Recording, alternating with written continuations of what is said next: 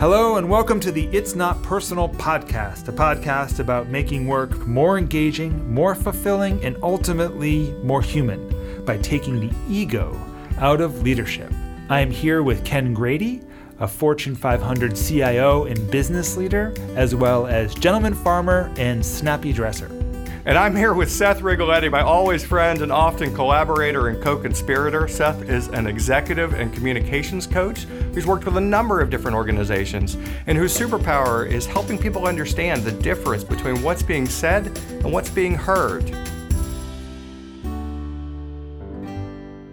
Hi there, and welcome to the It's Not Personal podcast. I'm Seth Rigoletti, leadership coach, and I'm here with Ken Grady, a CIO, a technology leader, and a gentleman farmer. We're going to get to that one day. We're going to talk about the pigs and the chickens. Pigs and the chickens. Yeah, I'm here with Seth Rigoletti, my friend and co-conspirator, collaborator, oftentimes consultant, and good friend who specializes in helping people understand the difference between what's being said and what's being heard. And I was really excited to jump into this topic today, Seth, because I feel like this is work that you often do with teams and rising leaders. It's about respect. Yeah. Expressing, showing, understanding, respect. Let's actually start off with, in preparation for this, I looked up the definition of respect because I realized that it's a term that we use so frequently. I don't feel respected. You don't respect me. I want your respect, whatever. But when you really get right down to it, defining what is it is important. And the first definition I looked up said a feeling of deep admiration for someone or something elicited by their abilities, their qualities, or achievements. And I like that, but I looked up, there was a second definition that I thought was even better, and that was a due regard for the feelings, wishes, rights, or traditions of others.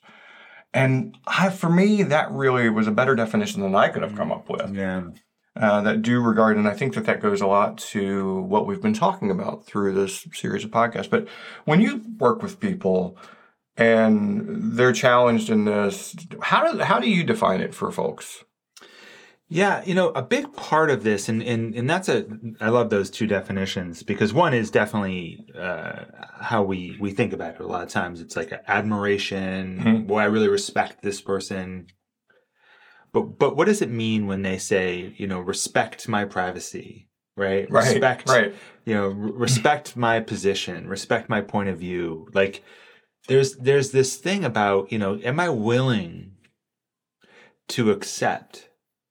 Right? Am I willing to accept that you have a right to being who you are and being how you see the world? And I have a right to being who I am and how I see the world.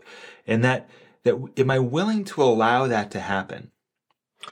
Yeah, because I think that when you walk into an organization or a team, you join a team and you talk about a culture, a dysfunctional culture.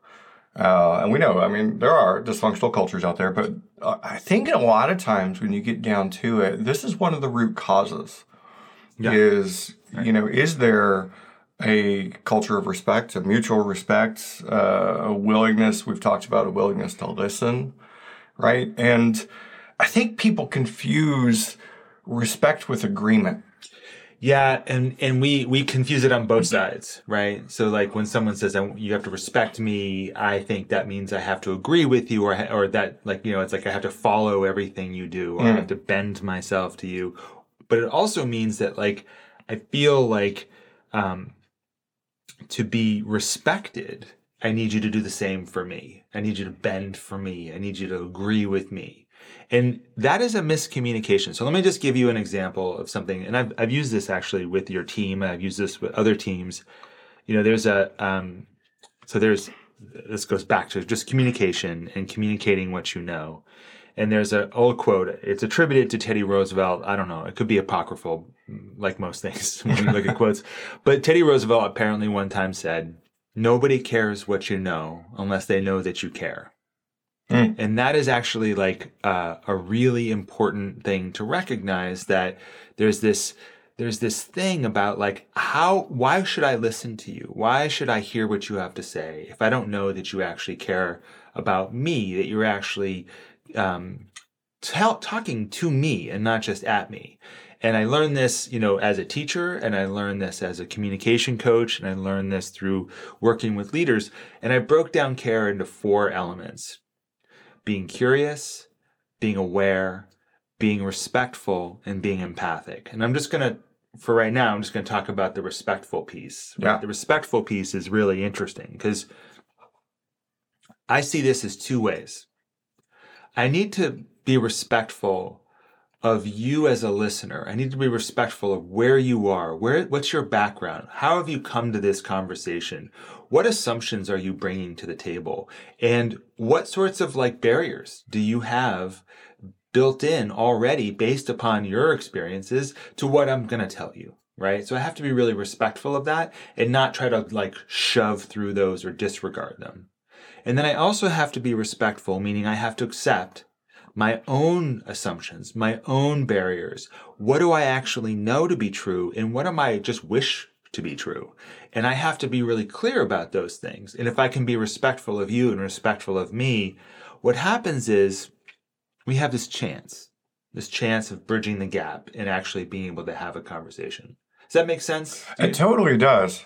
Yeah, so it makes a lot of sense. And in fact, it really resonates because I was just reading some things around emotional intelligence or EQ, the scale. And there's 4 areas that people talk about, 4 domains. One is, self-awareness, self-management, number 2. The third being social awareness of emotions in others, and then relationship management, or how do you use those emotions? And when you talk about respect as being that space to create a chance to connect, it's that social awareness. And it just struck me as you described how we think about that in relationship management as the parallels to EQ or emotional intelligence as a leader, and really understanding, and we've touched on this before, but that there are other perspectives in the room that only through respect can you create the safety and ability for people to express. Right. No, that's right. And I think, again, because we're so dualistic, right? We get caught up in this, either or kind of thinking so quickly. Just as you were saying that, I was thinking about how people are going to hear that and think, oh, so I have to just respect everybody else. I have to respect what they think. And what I'm really trying to get at here is that you have to respect yourself too. You have to be clear about you have a right to say things and to think things. You have a right. But that doesn't mean, therefore, that they have a right to believe you or trust you, right? You have to earn that trust and that connection. And just as other people have a right to have their opinion and have their point of view and everything else, they have to earn you that bridge. They have to find a way to bridge it to you. Well, that's an interesting statement. I want to back up and touch on what you just said there, which they have to earn. Yeah. So do people have to earn respect, or do they have your respect by default? So I think there's 2 ways to think about this. One way is what an amazing world it would be if we respected everybody else in a way of just saying they get to be who they are. They get to have their position. They get to have their point of view, even if it might be different than mine. Now, what that doesn't mean is that, and this gets to the second piece, the earning piece. It doesn't mean that I just, you say it's night and I say it's day, and I just go, well, I respect you for your opinion, right? It means that, we have to find some sort of common ground in that moment. We have to find some way of, dealing with reality. And if you think about a company, whenever you're collaborating, which basically is everything, right, in an organization, everything you're doing. Yeah, every organization is built on community and collaboration. Some form of project management that you've got to work together. And in order to do that, you have to agree on some sort of reality. Yeah. Right? But just like that old story about the elephant, right? In the 3 blind men, groping the elephant, talking about what it is, right? Trying to figure out what it is. You don't actually figure out what it is by simply groping at it and just holding on to, no, it's this. It's a snake. No, it's this. It's, you have to talk about it. Here's what I'm noticing. And you have to respect that other people might have a totally different experience of the same thing that you're experiencing. I think that when I think about that, because I can think of so many examples where you arrive in a team at different conclusions, or you begin with different hypotheses about how to solve for a problem. And without a foundation of respect, without a foundation of, okay, this is how we're going to manage through these kind of things, it gets really difficult to wrap your head around the other person's point of view, and suddenly, well, that person's just being stubborn, or that person's being blind to reality, or that person's, and it is going to erode the respect that you have for one another. On the other hand, when you have a fundamental respect, and I see this in high-functioning teams that have worked together for a long time, where, and this is kind of my observed behavior, where they might, even high-functioning teams have disagreements, but the difference is they have, usually through the experience of having worked together on difficult problems before, but they've created this culture of respect where, you and I might have a difference of opinion about how to solve a problem, but I'm going to be curious. Oh, yeah. As to why you think it would be better this way versus that way. In order to do that, and this is actually the fundamental piece about earning and respect and everything. Like, I have to trust, I have to believe, I have to have respect for you and your intentions. Mm. I have to some level believe that you're trying to solve the same problem I am. Right. And this gets down to this concept of conflict. There's task conflict, which is how are we going to solve this problem? Mm-hmm. And then there's this relationship conflict, which is like, I am in conflict with you. Mm. And what happens in teams and in organizations is task conflict very quickly switches to relationship conflict if there isn't that respect. Yeah. Yeah, and it's, again, I think that, and I've seen this where people say, well, I want to respect the position. I mean, somebody's title. Title, great. Right? I'll respect you because of your title, but, still fundamentally don't respect the person. And that quickly becomes toxic. Well, it's funny, you were in the military. I was, right? many moons ago. So it's a totally hierarchical system, and yet, people I talk to who have been in the military, people I've talked to who have had, one good friend who was a commander in the Navy, he says, people think that in the military, that this hierarchical system just automatically gives you the respect, and it doesn't. No. So people will do what you tell them to do if you're standing there. Yeah, I mean, right? if there are veterans in the audience listening to this, that, at least in my experience, when I was in the Army, and I was enlisted. So, when I exited, I was a sergeant, an NCO, and a significant portion of the training, almost, really all the training for command experience is about teams and caring for and setting people up for success. And I think from the outside, and when you see movies and you read fiction, you get that kind of, well, I say, jump and people, right. How high? And I mean, there is a clear, in any organization, there usually is a clear chain of command. Mm. There's a CEO, there's a C-suite, there's people that make decisions, et cetera. But any high-functioning organization, really the experts could be anywhere in any seat, for the problem you're trying to solve. And so only if there's a culture of, and I guess this is what I'm getting to a little bit with this culture of respect, is there a culture of trust? Because this is what I think I've observed is when people know that they're trusted, or respected, well, if they're respected, they're probably trusted, but it creates this safety, this psychological safety to speak up and say, I have an idea, because you know that you're going to be listened to. And back to that curiosity, right. Tell us more. Right. And so, okay, this gets to the part about earning it, right? So if you say something stupid, right, and I now don't respect you, that ruins all of the relationship, right? If it ends up being this whole thing of like, oh, you did something wrong, you made a mistake, now I don't respect you, that ruins all of the trust. And the whole point of like paying attention to respect and actually feeding respect as like a value or something that you want to like cultivate in the culture of your teams is so that we can disagree. We can have this, you can even make a mistake and I still respect you. But I might say, you don't know what you're talking about in this particular arena, right? I might have been told that in one or two arenas, but and I keep coming back to this earning respect because I think what you described, if I heard you correctly, is how somebody can lose respect, which is definitely a thing.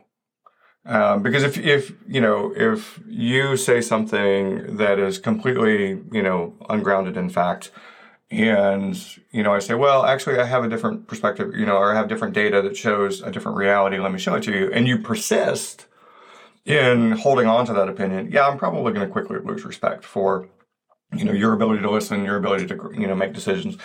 But I do keep coming back to this. Do you have to earn respect? Now, in that case, you'd have to earn it back after you've lost it. But this is how I approach it philosophically. If you're part of the organization, you automatically have my respect because you're here for a reason. Whether I hired you, whether somebody else hired you, somebody made a decision, and I probably trust that somebody. I might not know you, but I trust, my colleagues that they made the decision for the better outcome of the company and the team. And by the way, that doesn't just go in the company organization. I mean, if I'm passing you in a grocery store, I'm going to offer you my respect, right? I mean, I might not say anything to you, but if we have a conversation, I'm going to start from that position because for me, I think if I expect others to gift me their trust and respect, then I've got to start with that too. That's sometimes hard. Right. So that is hard. And then it crosses over into credibility too, right? So like respect and credibility, there's this sense of, so to come back to your point about earning, right? Like many times the way we talk about it is I want you to have to earn my respect. Yeah. Right. Which creates this power dynamic. Exactly. Which is a problem. Right. But then there's this other thing about like, so I use this example a lot of times when people talk about trust and I say, are you being trustworthy? Right. Which is something that crosses between respectfulness and credibility, right? In other words, are you doing what you say you're going to do? Are you telling people you don't know when you don't know? Are you sharing your own opinion when it's time to share your own opinion? Are you dying on swords that don't need to die on? Like these are things that like will either lose or gain credibility and respect over time. And there are cultures so my brother is a professor at a university, teaches American history. And we talk a lot about the culture of academia. And a lot of the cultures, and I'm not saying this is true at every university setting. I wouldn't be qualified to speak on that. But I do know that at least in some, that's a culture where you have to earn respect. You have to earn it through publication. You have to earn it through grants. You have to earn it through, and as he talks about it, it sounds pretty toxic to me. There's a reason why I'm not in that, and I think there's tradition in history and probably some reasons for that because you do have the elder kind of professors that have been there, done that, and, they teach the rising PhDs, et cetera. But when you think about a company culture where you're all coming there for a single purpose, and that's probably the biggest difference. Is in academia, it's very confederated, I guess. Professors are all working on their different things. But in a company culture where you're all there for a single purpose. In theory, and a healthy company, a healthy culture. But that's where I think that culture of respect is so important. But again, I think that I want to differentiate respect from, and this is why I liked the due regard definition better than the admiration definition, because respect doesn't always mean you like somebody. No, a matter of fact, it is something so just let's back up a second. The word respect is not a thing. We invented that thing. Yeah. Right? It's not like no one it's a social construct. It's a social construct, right? Yeah. It's some kind of contract.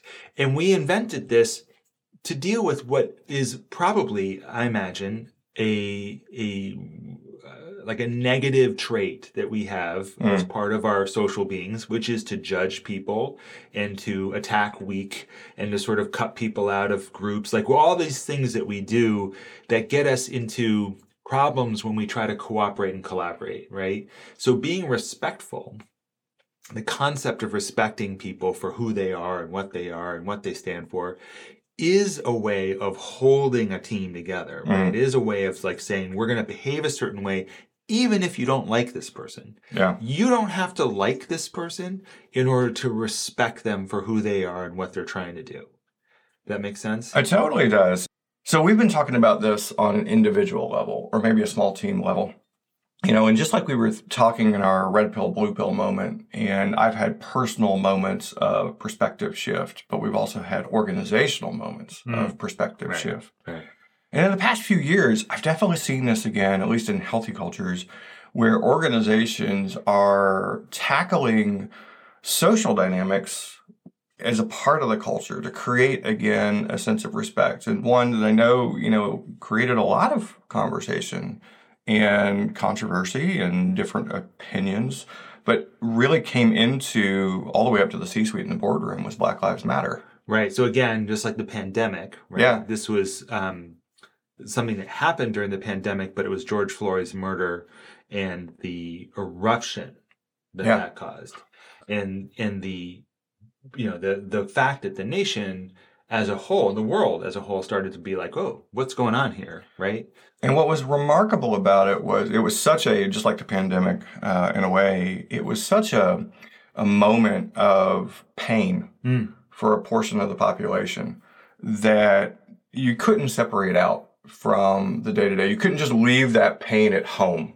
Right. And so it really forced organizations, my own organization, others, to have a conversation, because suddenly there was this, if you've got part of your demographic, that your neighbor, your colleague that's in pain, they can't just leave that pain at home, right? And so there's a conversation to be had for understanding.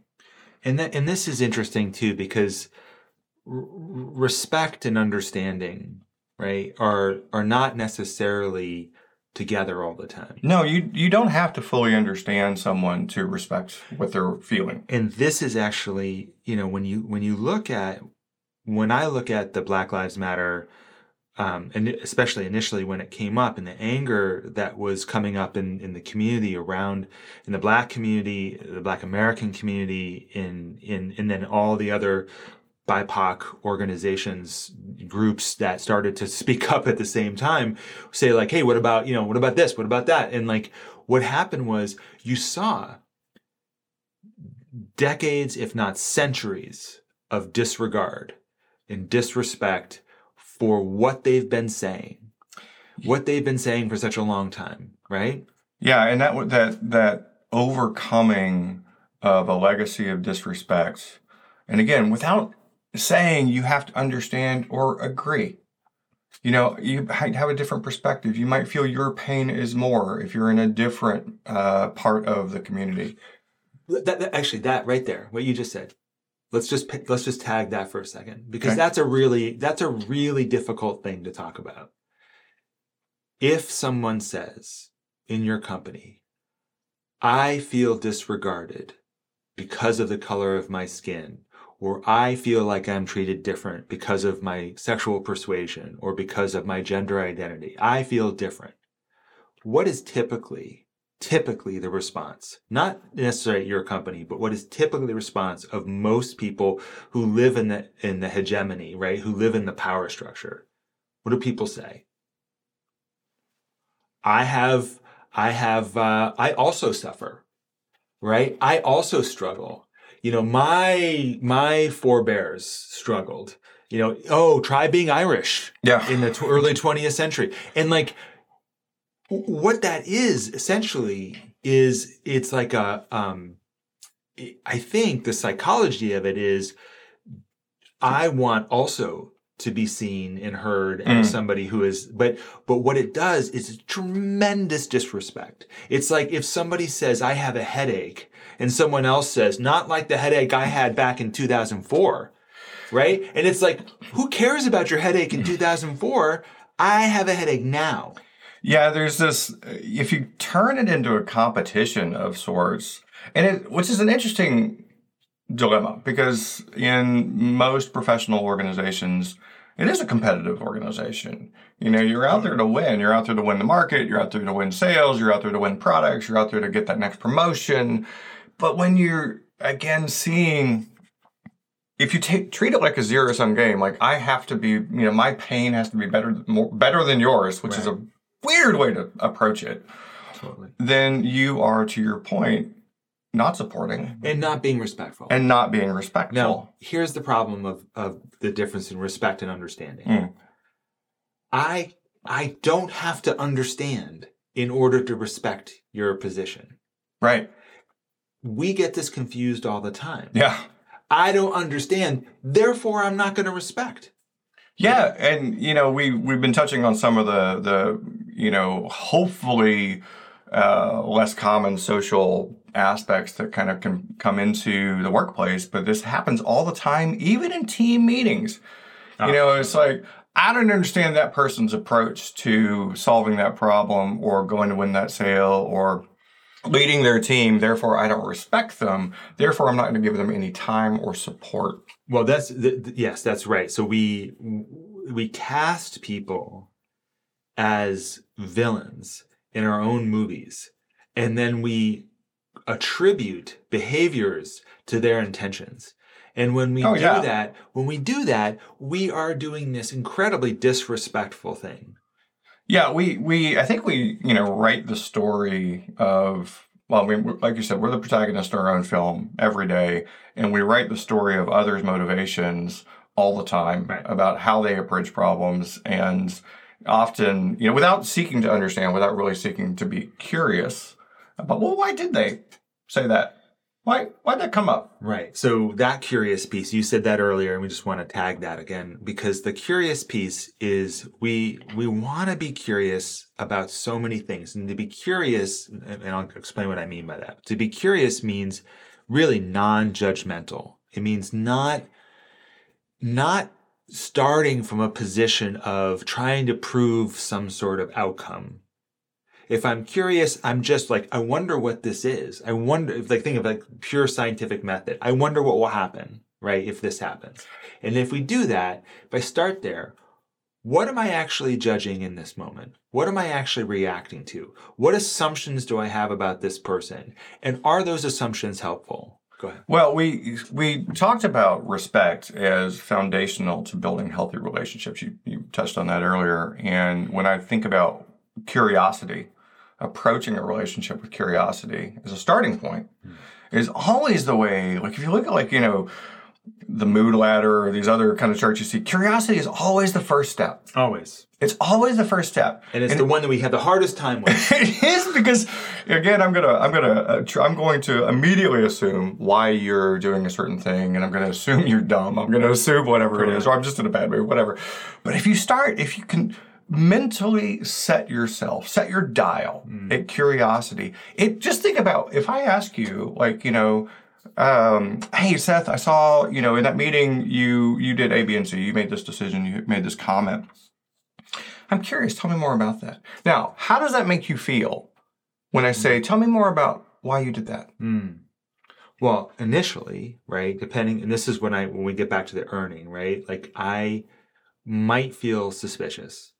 Right? We are used to feeling like we're going to get trapped. But if you really do ask me that question, tell me more about that, and I start to tell you, and you listen. You don't pounce on it. Curiosity has to be authentic in this case. It has to be. It's not coming at you and saying, and I think people can generally tell, but if I'm coming at you and it's like, I'm going to set you up for a trap, it's a different thing. But if I'm authentically curious and I want to I listen to understand why you're doing it. When somebody does that to me, it immediately makes me feel like, they actually really want to understand me to build a relationship, and you feel respected. In that curiosity, and this, I want to be really thoughtful about how we frame this up. In that curiosity, you create space. Right. And in that space, there is the possibility of some sort of understanding and connection. Yeah. And that is really what we're going for. What I want to caution people is that being respectful of other people and being curious about what they're saying and what they're doing is not a guarantee that the trolls on the internet are going to all of a sudden start behaving nicely, right? It is not a guarantee that somebody with bad intentions is going to start behaving with good intentions. But it gives people an option. Yeah. Right? It gives them a chance. Go ahead. Yeah, no, I think you're absolutely right. This is not if I come and I say, hey, tell me more about why you said that. That doesn't mean you're going to pick that opportunity up, that you're going to use that space to build our working relationship, or even that I'm suddenly going to understand, even after you explain. But it sets a moment. It creates a space to build that working relationship, that understanding together. Right. And if I didn't do that, if I didn't ask you afterwards, well, there's no opportunity for it. There's no opportunity for it, and we just live in our own heads. Yeah. We live in these assumptions. I want to talk about just one more thing about this reputation, right? So the title of this is, I'll always respect you, ? Right? Mm-hmm. Like what does that mean? We think respect and reputation should be fixed and forever. We think that, my reputation should speak for itself. I thought you respected me. And what that we want to get to is like, yes, right? That's a thing. And also how you behave and how people are affected by how you behave can impact how they feel about you and how they think about you. That's a whole nother thing to pay attention to. So if you think about we've been talking more about like this sense of something happening and being curious about it and like trying to figure out how to bridge the gap. But we also, as leaders, have to be aware of how we're impacting others. Yeah, and we talk about in my team the shadow of the leader. Yeah. Right. As a leader, you cast a long shadow in ways that you don't often even know or observe. People look at the behavior you model. They listen to the questions you ask. They listen just as closely to the questions you don't ask. Absolutely. And it seems silly. I mean, Daniel Goleman talks about this in his books around emotional intelligence, EQ. He talks about how a leader walking through the office space, a leader on camera, even, can have a profound effect just by his or her demeanor on that camera or in that walking through that space. And I'll give you an example. We had a boss once, and I had a friend who used to, he would have a great conversation with his boss, and the next day he'd walk by him and he'd say hi, and the boss would just ignore him. Mm-hmm. And he would come to me and he'd be like wrapped around an axle about this. Like, I don't know what happened. I don't know what I was like, he's probably not thinking about you at all. Right. Which is, I'm sure, true, right? And what a miss. Yeah. What a miss, yeah. Right? Well, I used to get feedback that I had, just to personalize it again, that I was very formal. That my team would tell me, I'd get this in the things. Is that because you wore a sports coat? Yeah, it was in part because, I worked in pharmaceuticals for a long time and a large European pharma company, and the culture was suit and tie. Right. And so I had a large number of suits and ties and no place else to wear it. So I just carried on wearing that. Even when I moved into, and this is really important cultural thing, I moved to an organization where that wasn't the uniform. But I carried on because I was comfortable and I had a lot of them. And people thought, wow, he's really kind of stiff, really kind of formal, really. And I'd be walking through the hall and I'd have my nose in my phone, reading my email that I was going to the next meeting or whatever, and not greeting others as I walked through. And that contributed to it as well.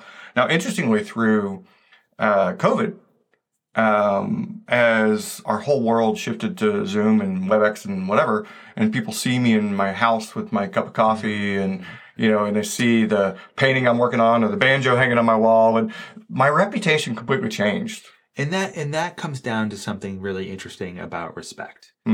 That how ironic that your team, people in your team, are going to actually respect you more. They're going to actually respect your point of view. They're going to respect they're going to feel the respect you have for them more when you are more vulnerable. I really think, and this is a great way to kind of pull us back into a full circle. I think this is one of the things, the lookouts for leaders, is I think that rising leaders can sometimes think that I'm going to automatically get respect because of my title, number one. Right. So there's kind of this arrogant assumption of respect, and that you have to look, act, dress, differently than you used to in a certain authoritative way, which all just is kind of creates this toxicity in the culture and this mistrust. Oh, this is so good, right? Because you do, when you bring the assumption, again, reputation, right? Yeah. You bring the assumption that I got hired for a reason. I'm good at what I do. I've led teams before. Which, by the way, is probably all true. Probably all true. And that these people should just know that I care about them. And they should just know that I'm got their best interests in mind. And therefore, when I've got to use your example, when I've got my face in the phone and I'm walking through the hallway and I'm not making eye contact, it doesn't mean I don't think about them. And that's not how it works. It's just not how it works. You have to earn, this gets back to the point. You have to earn that relationship. You have to build that relationship. And part of it is taking the time to see them, to be present, and to be seen, right? I guess that's my takeaway from this discussion is you can't just, even though I say I give my respect, by default if you're the teammates, but you can't just assume that there's respect. Yeah, and that giveaway by default might be in your own head, right? Yeah. But there's this thing that happens where, for some groups, respect looks like showing up on meetings 5 minutes early, right? For some groups, respect looks like, telling a joke, right? Some groups, it's like this weird, what is the group? What is the culture that you're in? And there's a lot of we want everyone to bend to us, right? And we don't want to necessarily bend to them. And I think that's true of whether it's, interpersonal, me and you, do I respect you? Do you respect me? Whether it's the team, the culture, whether it's the societal, these pieces, we talked about some of the challenging conversations to have. If you are arrogantly assuming, I respect you, without actually demonstrating, creating those opportunities, as you talked about, without actually following through on it and being conscious of it, just having it in your head, as a leader, I think creates that space that shifts the tone. Yeah, and what's so funny? It comes back to ego again. It does, right? It just comes back to ego. I was thinking. Well, we're human, so it probably all does. I was just thinking about that thing you were just talking about. I was thinking about. I remember. Again, going back to teaching, I remember teaching. I taught back-to-back 10th grade English classes. In this one class, I had this really great class. It was it was just, I don't know what happened. We just hit something really, we had a bunch of breakthroughs. The kids were having a great time. I was having a great time. In the next class, I was going to teach the exact same thing.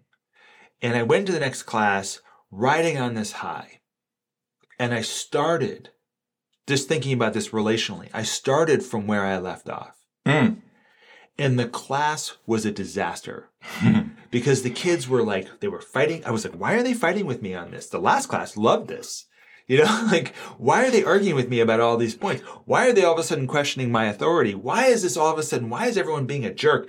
And what I didn't see was that I didn't meet them where they were. Right. That is such an important point. I have one question about this. Was this with or without the goatee? This was not, I did not have the goatee, but I think I was wearing a tie. Okay. I think at that point I was still thinking the tie gives me authority. The tie gives me authority. Well, you were young, so you I'm sure you looked younger. But meeting people where they are, we didn't talk, I guess we skirted around that, but meeting people where they are, like I gave that example of meeting you after the meeting and asking you a question to help me understand where you are. I think that really is one of the strongest signals of respect that you can offer. Right. Is let me meet you where you are right now so that we can have this opportunity for connection. And this, we'll keep talking about this throughout, because this idea of like, I can meet you where you are, but if my headspace is in a different place, or I think you should be someplace, right? I'm going to signal that. I'm going to telegraph that in some way that you're going to feel, and then you're not going to tell me where you are. This has been a great conversation. I think, like you said, we're going to come back to this a number of times because this really is one of the fundamentals of bringing your human to work, right? Understanding that you work with other humans. Right. And creating these connections in a culture where there's an opportunity. And stop taking it personally. Take your ego out of it. So you can, because if I am taking it personally, so the title of our podcast, I can't possibly meet you where you are. I can't, and I can't respect you because I'm too busy focusing on how I feel disrespected by you having a different opinion or a different position or not agreeing with me on how we're going to get this thing done. Seth, this is a great conversation. I really enjoyed exploring this topic with you. For all of you out there, I'm sure that you have your own examples of, showing respect, feeling respect, earning respect. Maybe you disagree with some of the things we talked about or have others. That's great. We want to hear from you in the comments as well. What are we talking about next week, Seth? Next week we are talking about what does it mean to be thankful, right? To be grateful, to be sort of thinking of that this is enough. Right? I've got so much energy on this. We talk in my team about a culture of gratitude all the time, which is when people join my team, they coming into a software and technology team and they hear me talking about culture of gratitude. Like I want to talk about like agile and delivery, et cetera. So I look forward to it. Excellent. Thank you again, Ken. Thanks so much. Thanks listeners for being here today, and tune in next week.